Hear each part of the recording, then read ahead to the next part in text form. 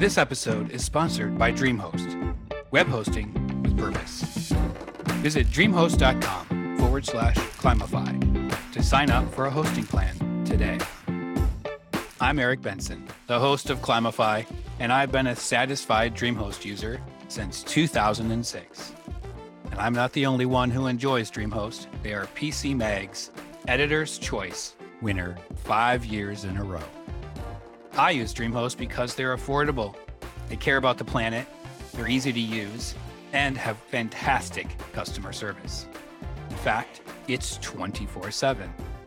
I can't tell you how many times I've messed up the back end of my WordPress site, only to be saved by a DreamHost technician within the next 15 minutes or less.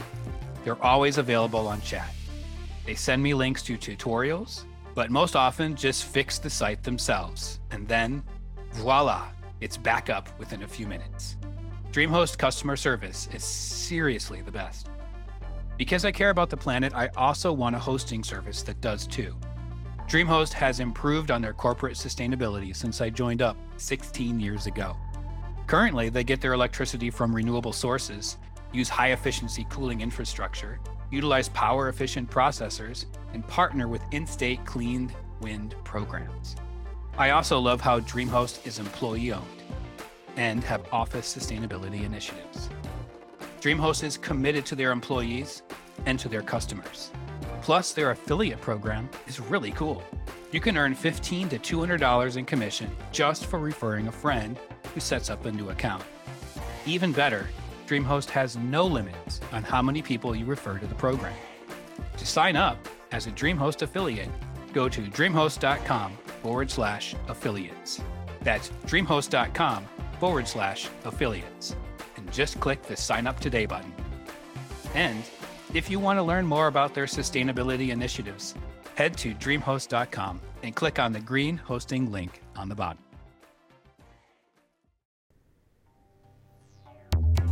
Welcome to Climify, the podcast that connects climate scientists and design educators together so that we can help combat our climate crisis in our classrooms.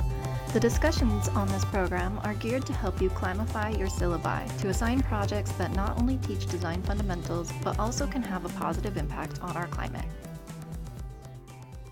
My name is Brooke Havlick, and I'm a communications strategist working with nonprofits, philanthropy, and business to strengthen their climate and human rights communication. I live in New York City, and you can follow me at brookehavlick.com or on Twitter and LinkedIn at Brooke Havlick. I know I said we wouldn't have an episode this week, but as COP27 is in Egypt in a few days, I found a bit of time to put this episode with Brooke Havlick together, just for you. Throughout this season, we've woven in to every episode the question, how do we better tell climate stories? This is what Brooke does for a living. She's a great person to cap off our last individual interview this season, sharing the best strategies to communicate climate action to a community and how she thinks we need to rebrand the telling of our collective climate future. Brooke, well, welcome to Climify. It's an honor to have you on the program. I'm glad you're here. Thank you for having me. Yeah. How's it over there? You're in New York, right? I am, and yeah, it's the end of October, early November, and it's 70 degrees in New York City, which is pretty scary. That it's this warm right now in New York, and I've heard that from around the world too. Yeah, a friend of mine who's around the New York area said she's had a LinkedIn post where it was her in a tank top saying this is not right for October. Mm-hmm. Yeah, it feels it's a strange morning. I also woke up and read the UN report this morning that countries aren't on track right now to meet the climate goals. So definitely thinking about both that kind of personal local experience and then the global news cycle right now. Yeah, well, some sobering news to start the day for sure. I read that same report, and I'm hoping our conversation is a little bit more uplifting as with things that we can do. Yes. So what led you to getting involved in the work that you're doing, and why climate? Yeah, that's a really good question. And I think particularly, I work in climate communications and Yes. and I work with media a lot. And so only a couple of years ago, I think I realized why I decided to work kind of on the public relations or communication side. And I realized that when I was thinking about a childhood story that my mom told me a lot. My mom was kind of the person who was like the letter writer. She taught me how to write a letter to the editor when I was Yeah. 10 years old if I was mad about something Did or you do wanting to. that? I did. Oh, you did? Yeah. But she always told a story about my grandfather, white working class, lower class, man growing up in the 60s and 70s. And she was a product of that time as Mhm. well. And, he didn't have views that I agree with, right? He was, misogynistic, a little bit racist. Yeah, that's no good. And yeah, but, the story of a lot of, white men throughout our history, right? And white people, right? These are things that Yep. we know to be true. And she told me a story about how the news would come on at night and she'd be sitting with her dad. And because she was being exposed to the media and she was being exposed to things her friends were saying or culture around her, Mhm. she had a really different viewpoint than her father. And Yeah. my grandmother would get so mad that they were fighting so hard about what was happening in the country at that time. Of Wow. course, it was a very turbulent time during Vietnam and the civil rights Yeah. movement that she'd come in and unplug the television to stop them from fighting. And to me, that was like a really interesting childhood narrative that the media shaped my mother's viewpoints enough to change her mind on something that she could have replicated. Mhm. Um, so, I think over the years, we've seen how important communications design is to like shaping our worldview. Yeah. And for a long, long time, certain groups of people have had the power to shape that, whether it's you work in an advertising agency, you are working as a journalist, or whatever it might be, or in the creative industry, theater, movies, all of these things.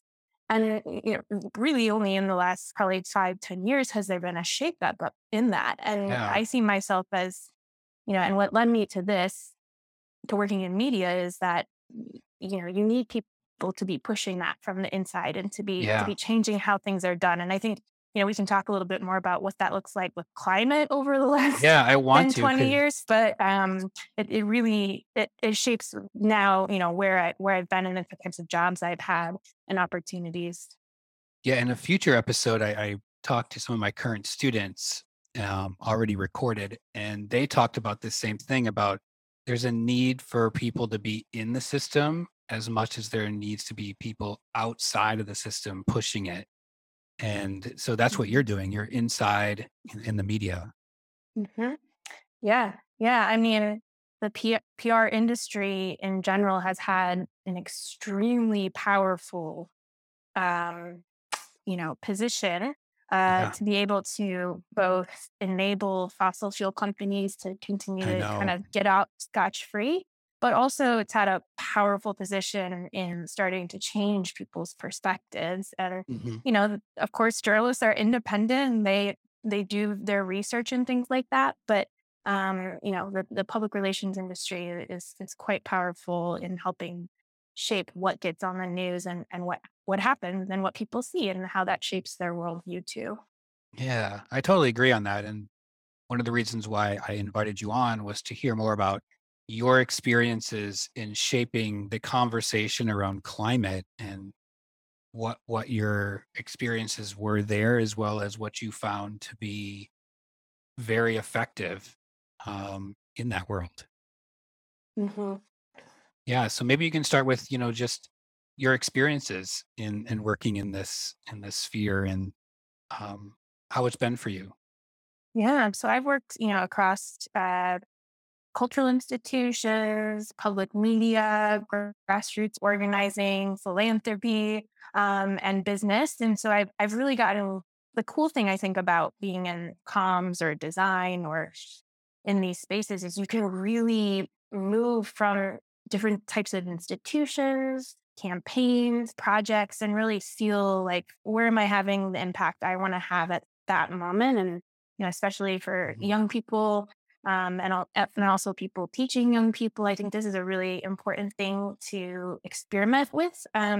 So I, worked at a cultural institution in Chicago called the Shed Aquarium, Oh, where yes. we I'm a member of the Shed Oh, Aquarium. awesome. My That was family my is. first job, and it was really interesting because I don't think I left school. I studied sociology and anthropology. I didn't leave school thinking, "Oh, this is exactly what I'm going to do." But while there, for several years, I realized the power of an institution like that. They Mhm. see millions of people every year.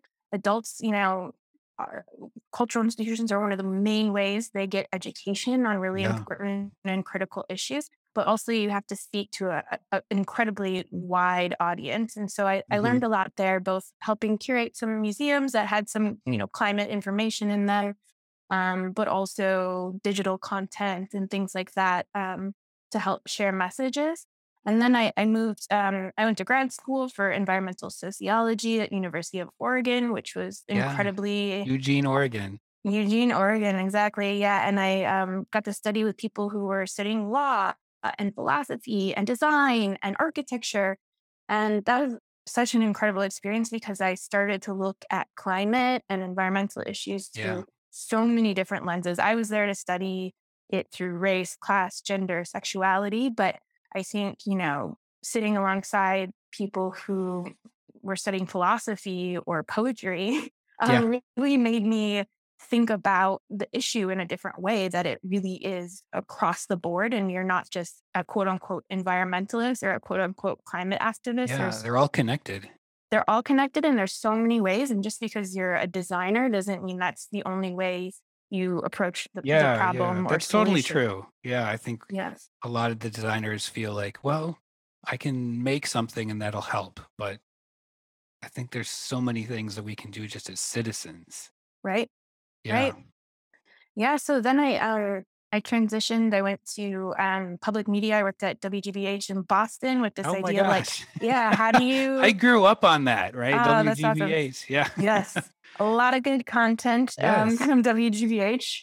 Um, and so I worked for Nova, the science Oh documentary man. Love series. Nova. Love it. Yeah, and like worked with scientists, science communicators, thinking through how do you translate really complicated issues Hmm. to the wider public and particularly to young people within the science education field.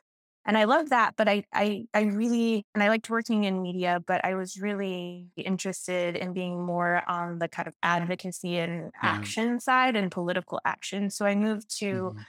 New York and started working at We Act for Environmental Justice as their second communications director. They had Oh, been nice. around for 30 plus years. And I trained under the incredible, well known environmental justice activist Peggy Shepard and the late Cecil Corbin Mark. And there I really Wow. learned, Wow.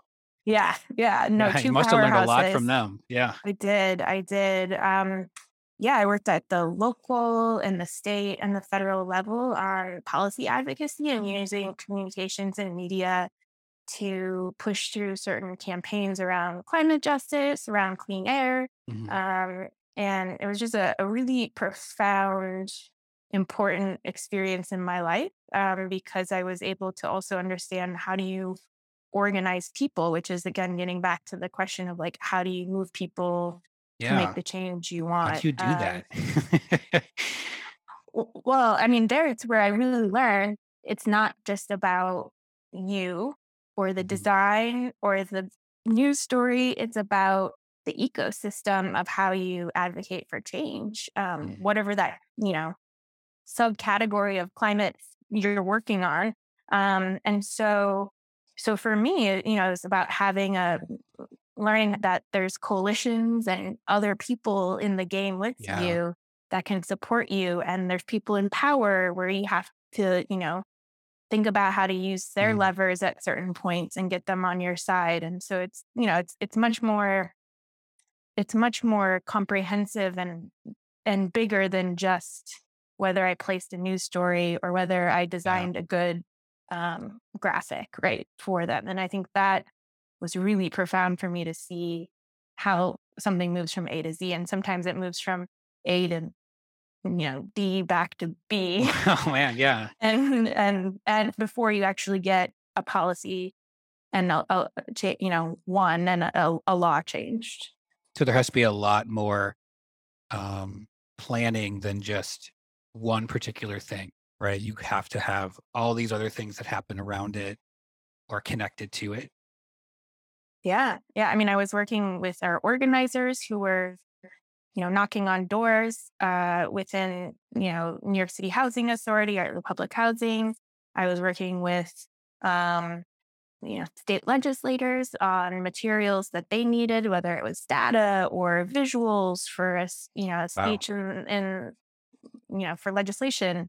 It really, it's a whole gamut of um, strategy and planning that go into a campaign, and design and communications play such a central role in it, because it's not just about changing the public's opinion to get, a building electrification bill passed or climate bill passed. It's also it's really about whether the politician will do something about it, and Yeah. whether you can that design, communications, media strategy also supports the pressure for them to make change.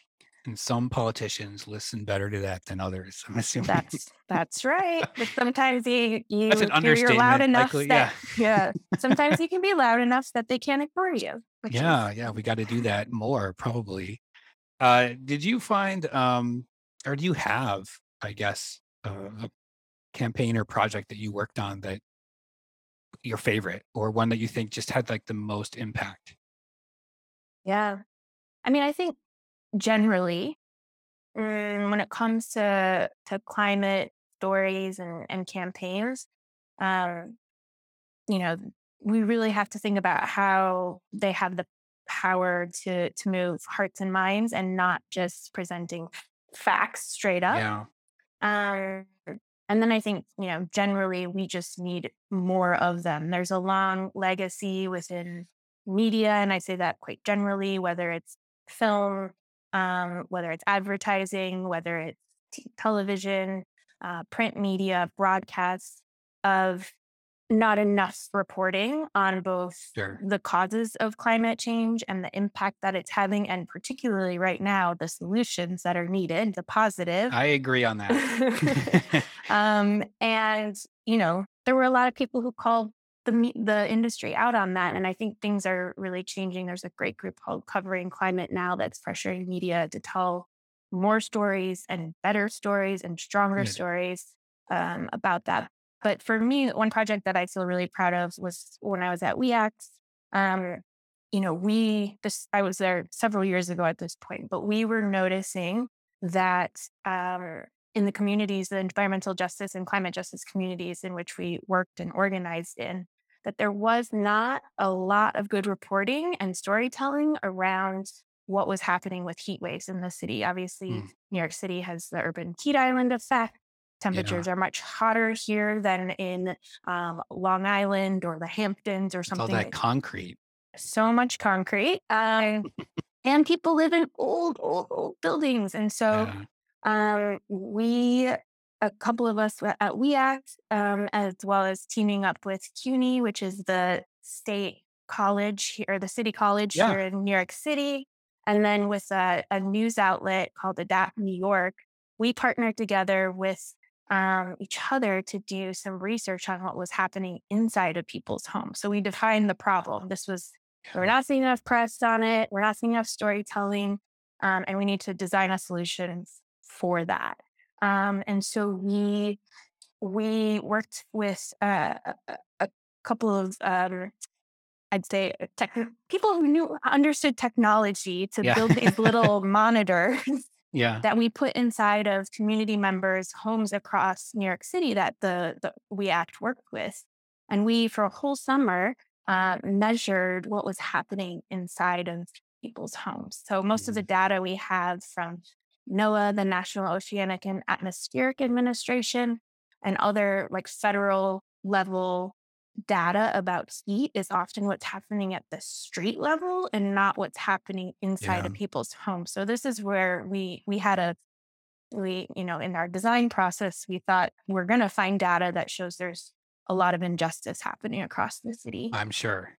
So we put them in people's homes, we measured it, and then we partnered with WNYC, the NPR station here in New York City, to air weekly episodes about heat and how heat was impacting people across the city. And then we eventually started reporting on the data we were getting, which was really cool. We collaborated to visualize through sound what it looks like to have an apartment in New Through York City where you sound. don't have air conditioning and Oh, how hot wow. it gets. So how the pitch of That's the wild. yeah, the music would show you how hot it would get at certain points of day and that it would stay the same at Wow. night, which is when it's most dangerous, particularly to people who have How did you asthma guys think or about elderly. that? Like, I would never, I guess my first thought would not go to sound. So how did you get there? Well, yeah, I mean, WNYC is audio, so you have There you go. millions of listeners across the city, including very important policymakers who might not have had this on their radar. Hmm. And so we were thinking about how challenging it would be to communicate that I think the average temperature homes without air conditioners were somewhere around like 82 degrees at Jeez. night. But that Wow. doesn't, I mean, it's hot, but you don't know until you hear it. That through audio that it is pretty heightened at night compared to someone's Yeah. house who has air conditioning. So Wow. That was yeah, smart. and yeah, but I feel really proud of that because that wouldn't have just happened out of thin air, right? You had to figure out the problem, Mhm. design, research, and then think of how to communicate it. Yeah. In terms of you mentioned something about moving hearts and minds a minute ago, and I'm wondering what you have found. And I guess it may not be a silver bullet, but what has been moving hearts and minds that you've seen from, I guess, the storytelling perspective? Hmm. Yeah, I mean, I think when I think about the stories that need to be told, it's more about and what actually moves people from a communication standpoint. I go straight to what is the strategy. So I think for a long time we've been kind of focusing on generally like we need to convince people. Right. People don't believe this. You have to use hope, not fear. Hmm. These are kind of common things we're hearing now about climate communications Yeah, I hear those all design the time. Yeah. all the time. And I think for me, as a comm strategist, there's no specific strategy for everyone, right? We're Yeah. never going to move the That's what I've been whole also public. hearing. Yeah. Yes. And it makes Um, sense. Makes total sense. yeah, I definitely recommend checking out Yale Climate Communications. They do Oh, a lot of sure. amazing research on audiences and who you're actually speaking to. And they break down by category, like people who are alarmed all the way to like people who are dismissive. Hmm. And I think as climate communications has refined and advanced over time, we have to be more niche about how we target campaigns.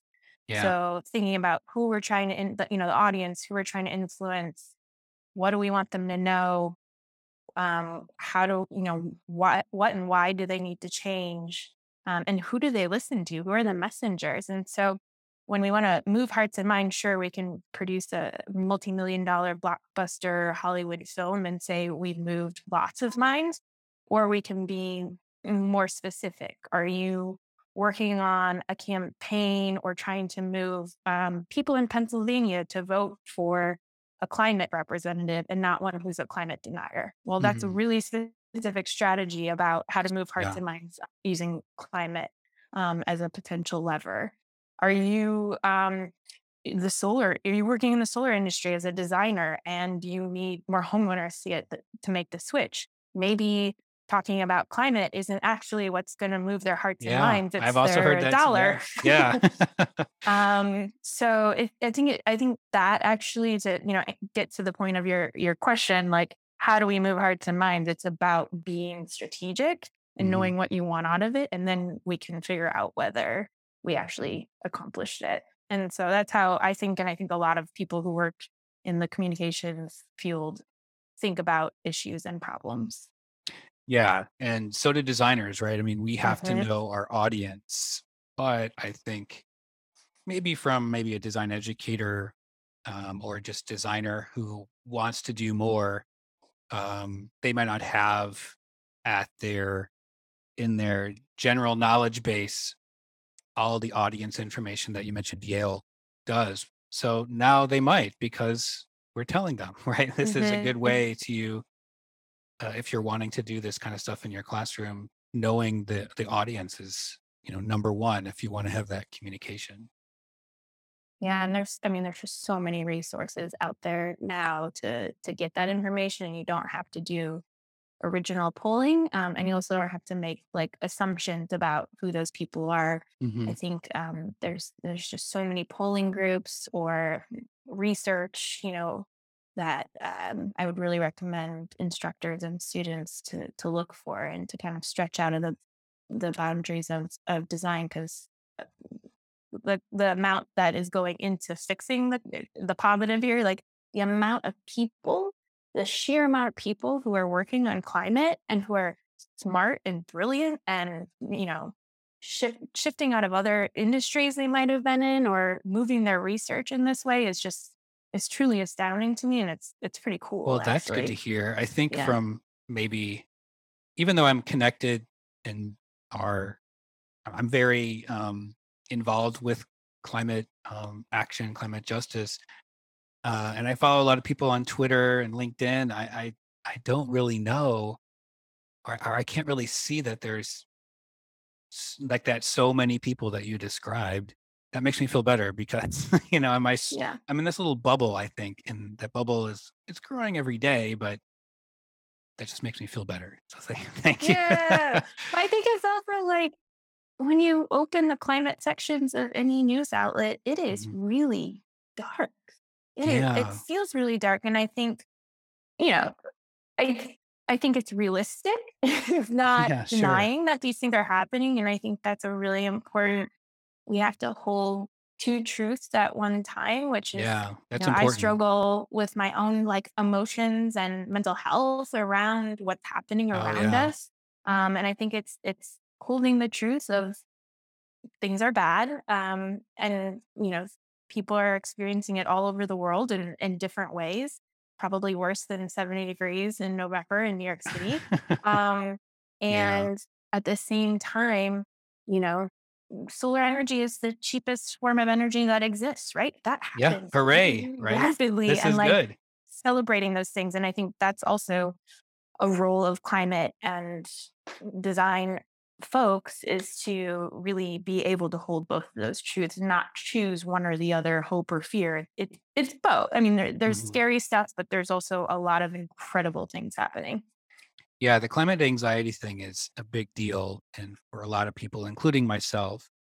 And I remember talking to someone about it in counseling, and I was, I think, trying to rationalize it. Like my anxiety about this isn't as bad as someone actually going through the maybe not necessarily the worst case scenario, but maybe from the climate perspective. And her response as well, there's two truths. You can still be anxious about it and acknowledge that, but not, but also understand that it's you're lucky too. Yeah.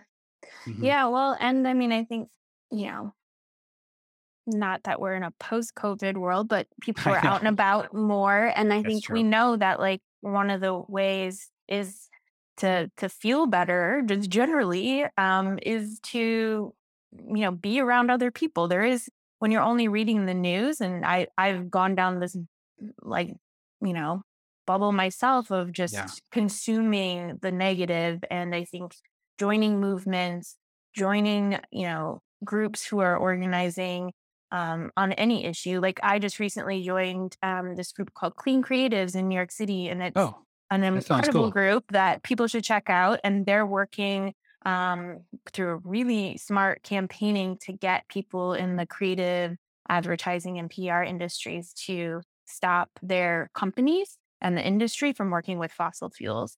And there's still like Yeah. 230 PR and creative companies who are working with fossil fuel companies and allowing them to continue greenwashing and to soften or Yeah. mislead or misinform the public. So, that's a really cool way, like that maybe not everyone's thinking of, but is so powerful. It's like the tobacco industry. It's like Mad Men, it's You need all of that that. community. Yeah. And so like there's events in New York City and there's, more popping up across the country. And that's like a very clear strategic way. If you're in this field, you can get involved. Yeah, the clean creatives need to meet the climate designers group, right? Yeah, that's a There's good idea. Maybe yeah, we need to connect. organize that. Exactly. I'll need your help. What stories? One of the things that we're talking about this season, one of a couple of things is what stories need to be told better in Mhm. the climate world, and how can designers or creatives help? And I'm wondering what your thoughts are on those two questions. Yeah. I mean, I have kind of two answers and they're a bit like regionally based. I hope that's Yeah, okay. no, that's totally fine. So I didn't the kind of end of my journey as a professional is I worked a lot on human rights globally, where climate intersected. It intersects on so many levels, Hmm. those two issues. And so one thing, working across media and narrative and storytelling is I think we need to be better about being honest and truthful with our audiences about what's happening around the world in a lot Yeah, of countries and the scale of kind of the global injustice. I mean, we're seeing massive flooding in Nigeria, yeah, Pakistan, Vietnam, obviously Florida, like yeah. just such grave injustice. And it feels and I'm not actually sure I have the answer for this audience, but I'm more so challenging this idea. And I've traveled a fair amount, and when I go to other countries, I feel like people are so much more tapped into what's happening compared to Americans.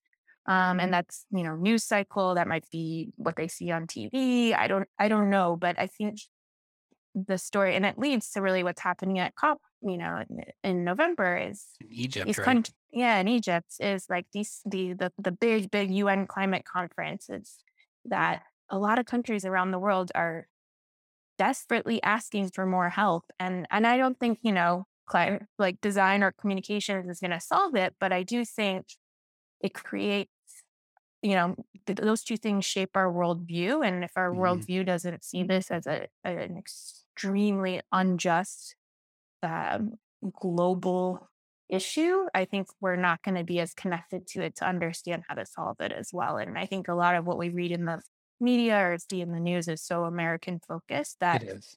thinking, and what does that mean? That might mean language, it might mean visuals that you represent, it might be data that you're using, really kind of questioning yourself. And when I started to work on human rights globally, that really it pushed me a little bit further. So I think that, and then like what's happening at the state or local level again Hmm. doesn't it's not as top of mind, and the stories aren't being told the way they need to be because it's just so hyper local. And I think there's both positives and negatives that are happening, but it's also a really good way to tap into as a designer, as a communicator, with what's happening at the county level or in your state elections that are really going to affect whether New York or Illinois or Texas are able to support larger American goals Yeah, around climate. yeah. I spoke to a friend of mine, John Jennings, an earlier episode, and his response was, unfortunately, a lot of people aren't going to care until it happens to them, Mhm. right? And so I'm wondering, based on those two answers, that if we focus probably first on the local, regional, especially when there is kind of these unfortunate, like we just saw with Hurricane Ian in Florida, that when it happens to them, they'll also be more empathetic to what's going on in Pakistan or Nigeria or anywhere. And I'm Mhm. wondering if what your thoughts are about that kind of strategy. Mhm. Yeah, I mean, I think, based on the data, we know that most people know that climate change is happening, and the Yeah. majority know that it's anthropogenic or human caused. And so I think it's more about like connecting the dots. I mean, yeah, it's 70 degrees in November. The leaves are changing in the same way. How do we like Hmm. visualize that and connect it to the farmer in Nebraska who's experiencing flooding, or the family in California who had to leave their home because of wildfires? And I think that Yeah. is a really interesting maybe design challenge, is like, how do you connect people?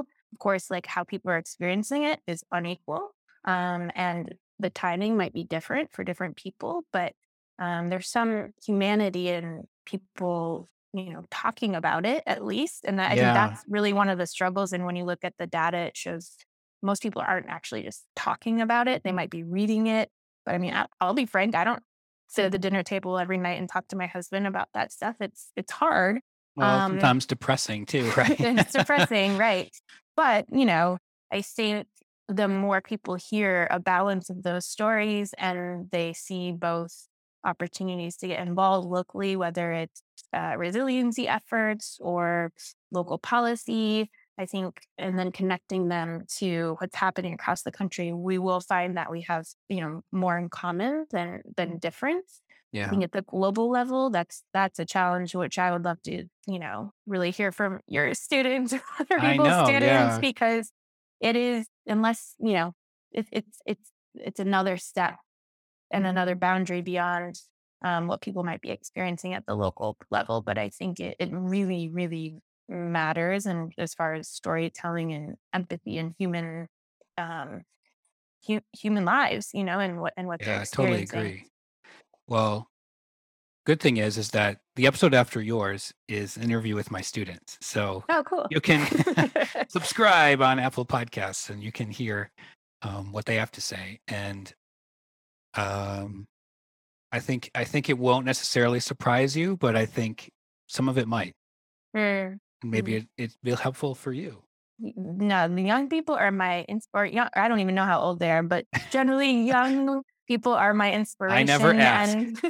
and are incredible how brilliant and creative and Mhm. organized they really are in order to get stuff done. Oh yeah. So cool. Yeah, that's why I'm in teaching because when I was in industry for a while, and then I was in grad school and I was a TA, and I remember being a TA in one of these classes with a professor, and I just felt all the energy in the room Mm, where I was working in corporate America, and I mean the energy was there, but it was like in pockets, and I'd walk through, and people just kind of going throughout their day, mhm, and they would say things like, "Is it Friday yet?" And then mm. like maybe this isn't the right place for me to work when Yeah. they're not bringing that energy. And this, I would say, the students don't always bring the same energy. But in general, like it's super interesting to be Mhm, there. mhm. So Well, and I think that gets kind of back to my career of like moving from different spaces, and this idea that if you are in this field, and even if you want to work in climate and design, try different spaces, because like what gives you that energy to keep going? Like it's not an easy choice to say, I want to dedicate my time, my life, my profession to this really hard, complex thing. And so, like, use your skills where you feel like you're doing your best. And that took me probably a long time to like yeah, learn as a professional that, there are places where you just decide you're making a lot of impact and you have the energy to really put in that life force. And then hmm, other places might not. And so, that's part of the professional journey, I think, but an important one. yeah. And you're in a new space. You're in a consulting space now. How is that? And then what kind of groups are you working with there? Yeah, so I'm working as a consultant mostly with climate nonprofits, some philanthropy, and also some climate tech businesses, and all under the you know umbrella that they're working to make impact. And I think it's pretty cool. It's challenging, but I get to produce a lot. And I think, as creatives, generally, that's what we want to be doing. We want to be putting stuff out into the world and really seeing the impact of it. So it's a great experience. And I really, I think I've been working for a bit, let's say Yeah. my age, but so, and I am taking a lot of skills that I've learned over time, but I've also seen like young people who are consultants that are really inspiring too, that are like taking this on because we live in just a Good. different professional life. And I think that's exciting for them. But I would say the number one most important thing for me to be successful in this was relationships. And I feel Mm. like we don't talk about that enough within movements, within professions, Or that network. like network. And it's not just like I write you a letter, so then you write me one. It's like, how are you? How's your Mhm. parents? Like, Yeah. oh, did you move? What's the new house like? It's not just that very transactional like Yeah. LinkedIn like. It's really knowing people and them seeing you do good work and then, wanting to hire you. But that's a huge part. And that's, how I work with media and things like that as well, is just keeping relationships alive. And it helps in the long run with, being more successful at whatever you're doing, but particularly if you're trying to make impact on different, Yeah. justice or climate issues. I totally agree with that because I think your network is one where it can be purely transactional and you don't really then know the person. And then they Mhm. expect that sort of transaction and it's not Right. like humanity. It's not, Right. that sort of that personal reflection and touch that you get from truly caring about how your friend is doing. Yeah. It's really, I mean, I don't know. I think it's something I had in me the whole time, but I really learned it at WeAct when they were trying Oh, to okay. organize people. And, like all these digital kind of campaign apps, I'm sure everyone gets like the vote for X and, you get all Oh, these yeah. text messages and you're like, I don't want this. I didn't sign up for Especially this. now. Yes. Why do you know my name and all this stuff? And the model at WeAct, which I think is long term more effective to get people to do things and to like move power and create power, is relationships. And so I would Hmm. listen to the organizers sit in our organizing office and be like, oh, is your grandma out of the hospital? And oh, can I do anything? Can I bring something over? And it takes a lot more work, but like I'm not answering those text messages because I have no Yeah. affinity Me for those. either. So, versus like people who come to every meeting and show up at City Hall. Mhm. And I think that's just a really, so like one thing I think about is you can organize online, but you got to organize in communities as well and Yeah. know your community, whatever that community looks like.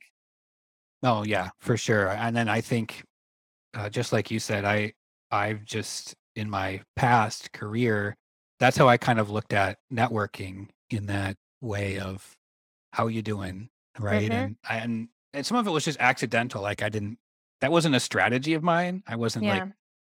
okay, I'm not going to be transactional in this conversation. It was just, I don't know. It wasn't something I thought about. So I Mm-hmm. don't know. Is that boasting? I don't know. No, it's No. knowing your Okay, skill good. set. Yeah, it's a skill I have. Put it on my Yeah, resume. exactly.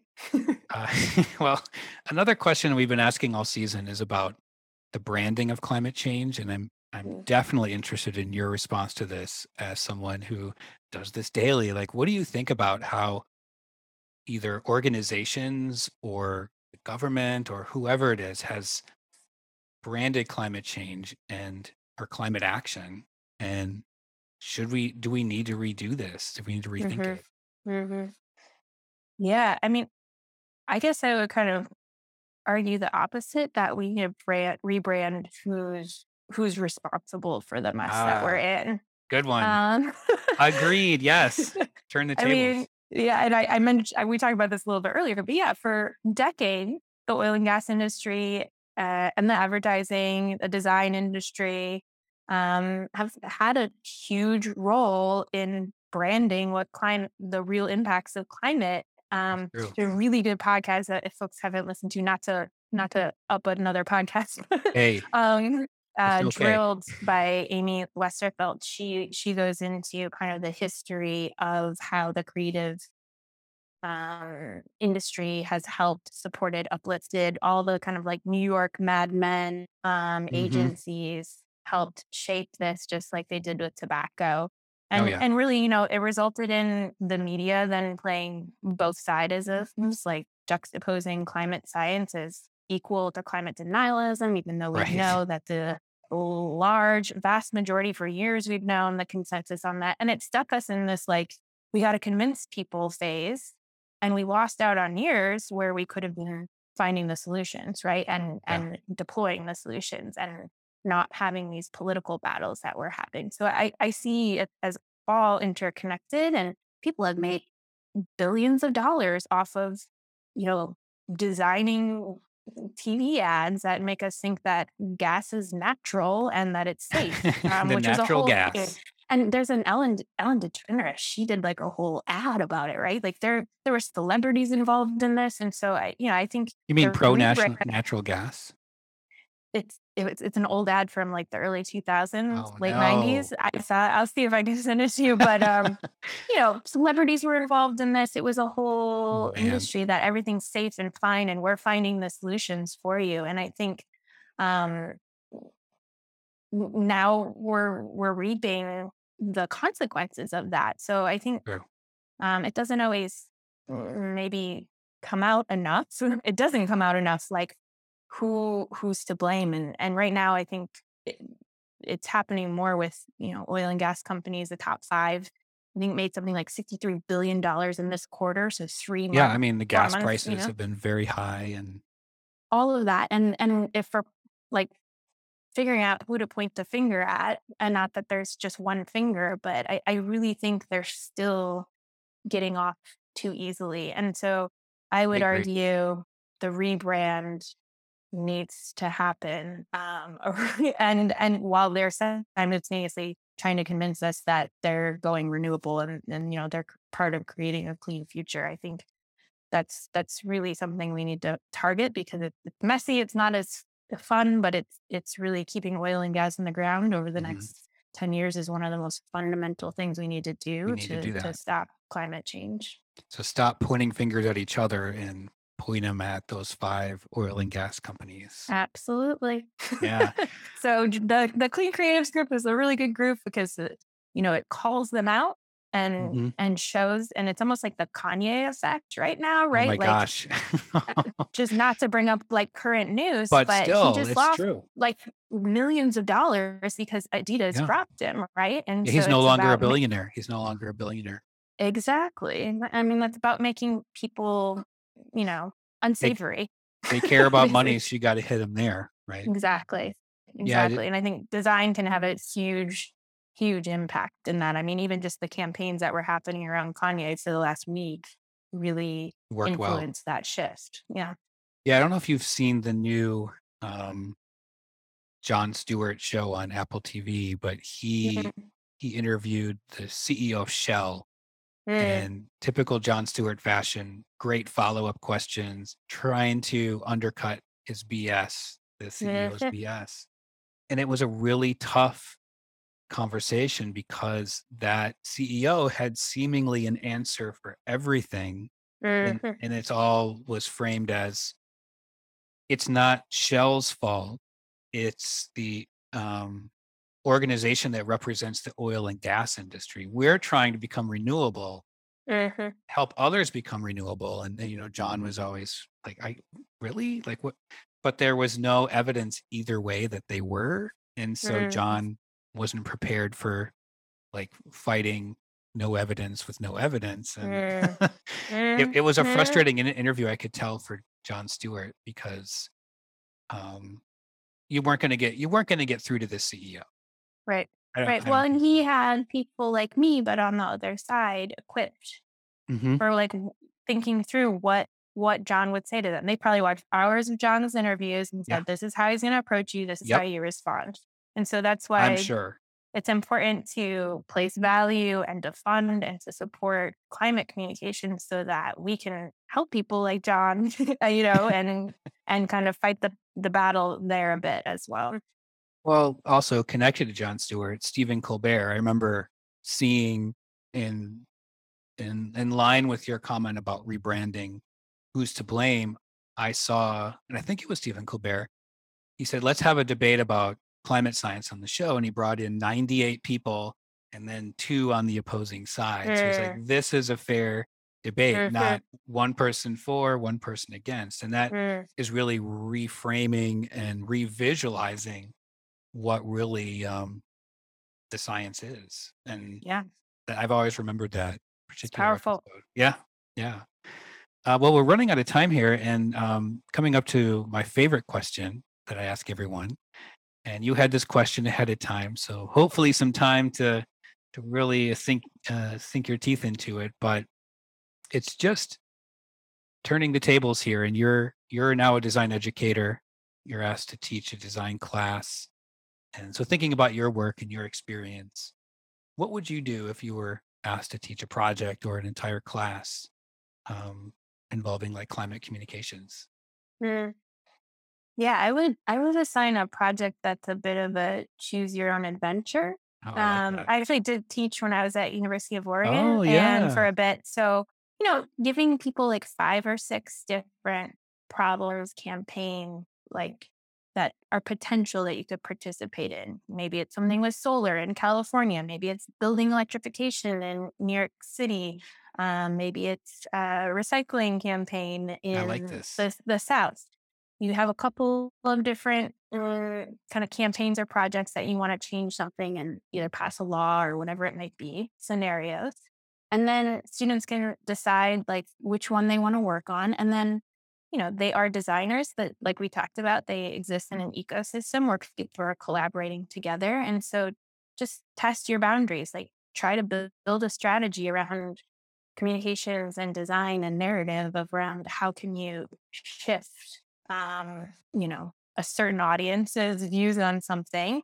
And who would you work with? And I think Mhm. that's a cool thing because it would allow students also to think about and research like who's working on electrifying buildings in New York State.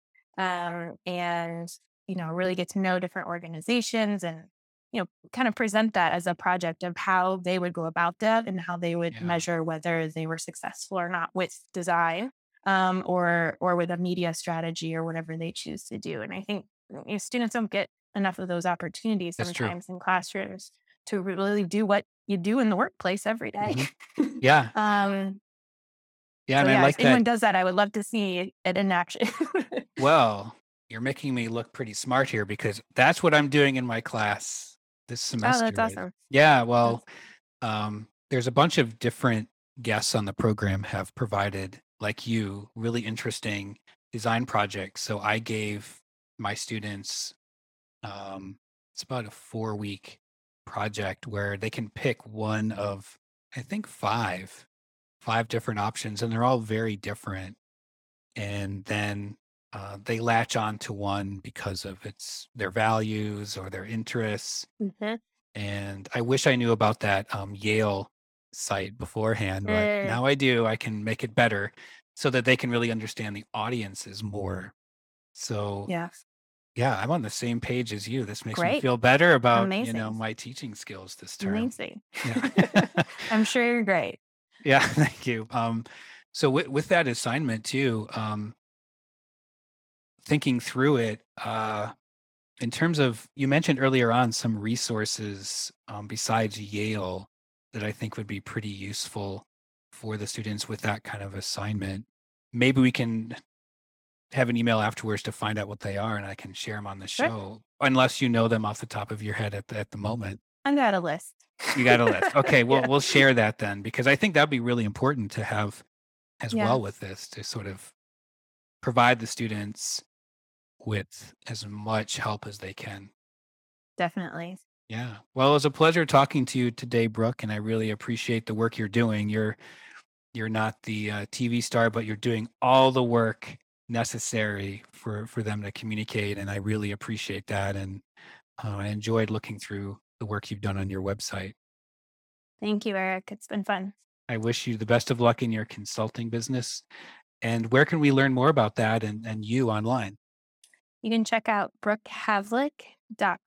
or find me on LinkedIn and Twitter at Brooke Kavlik.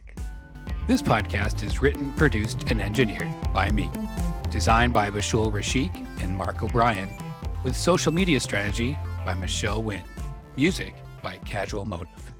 Next time on Climify, we'll end our second season with 3 episodes, talking to design students and recent design graduates to learn more about what they want and need from us design educators when it comes to climate design in the classroom, so they can better turn that into a career creating positive change. Thanks for listening to Climify. If you enjoyed this episode and you'd like to help support the podcast, please share it with others, post about it on social media, or leave a rating and review wherever you listen to podcasts. To catch all the latest on Climify, you can follow us on Instagram at Climify Podcast. Climify is part of Climate Designers. Learn more at climatedesigners.org/edu.